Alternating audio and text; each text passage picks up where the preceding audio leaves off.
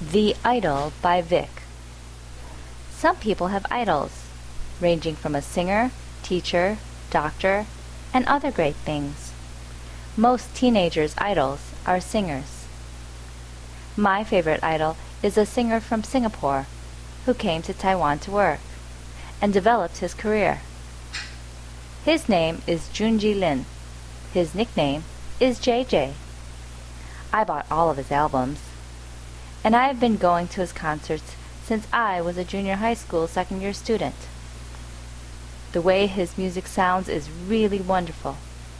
Not only is he good at R&B songs, but he can also play many kinds of musical instruments, like the guitar, piano, and drums.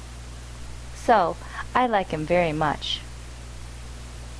Recently, the worst thing happened. He faced a big problem that ended up in disappointment. So he closed himself off from the world for 3 months. His cell phone was also shut off because he didn't want to talk to anyone. His fans felt him withdrawing and were disappointed, which encouraged him to try again. Now, he is publishing a new album and making a comeback. He never gives up, so he is able to make it. I hope he can compose more good songs and sing more nice songs.